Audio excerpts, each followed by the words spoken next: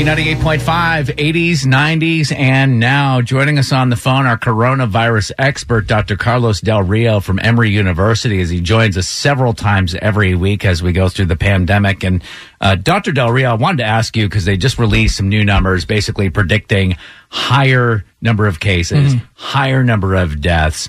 Do you think in Georgia that we'll be going back eventually to the sheltering in place? Is that going to happen? From a public health standpoint, it makes sense. From an economic standpoint, I seriously doubt the governor will go there. My biggest concern is getting the hospitals overwhelmed, right? Because if hospitals start getting overwhelmed, then you're going to have a situation similar to New York. I would say that we have been very lucky so far. Now, I'm not going to say in Georgia and Atlanta, because our hospitals in general have not been overwhelmed. So we've been able to take very good care of people. So I would say that we need the hospitals not to be overwhelmed. And just as important, enough nursing personnel to take care of people. Dr. Del Rio, talk about this, the antibody testing, because it doesn't seem like we're getting an answer. If you get the antibody test and it comes back positive, meaning you already had coronavirus, are you then immune to it? Why is that? What are we waiting for? In my gut feeling is, yes, if you've had it and you develop an immune response, you're good. At least you're good for, it may not be forever, but I think you're good for at least a year. The problem with the antibody test is that the antibody tests are not all created equal. And there's some antibody tests that are way better than others. Where's the good ones? I think, the good one is, for example, Abbott Laboratories has created a pretty good one that has very good reliability and very good, what we call in medical terms, sensitivity and specificity. So in other words, it picks up the antibody and it's the right antibody.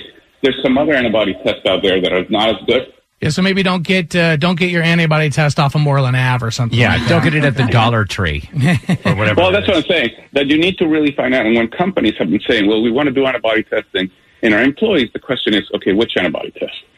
Which one are you going to contract with? Because you need to be careful that you're getting the reliable, you're getting the good one. And who is the person, or what is the group that says, okay, the Remdesivir or this new medication works, you can take it? Is it the FDA? Is it come straight from the CDC? Or what is that organization? No, it's the FDA. The FDA is the one that at the end of the day, and again, even with Remdesivir, I want to make the point that FDA did not approve the medication.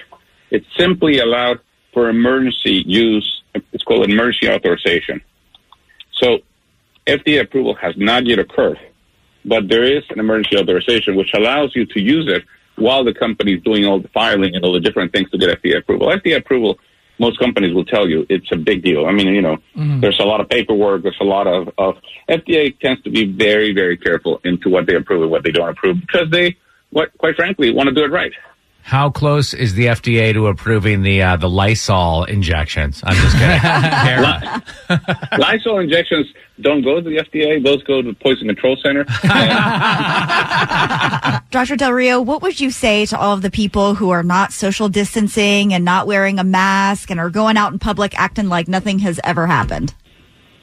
I encourage people to really think about it and say, hey, if I get sick, not only myself, but if I get sick, will I get grandma sick? Will I get, somebody else who could really get sick?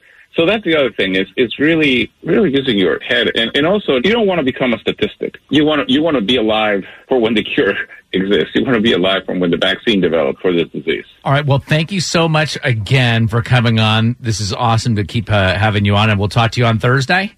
We'll talk on Thursday. Sounds okay. Perfect. Thank you, sir. Take care. Bye.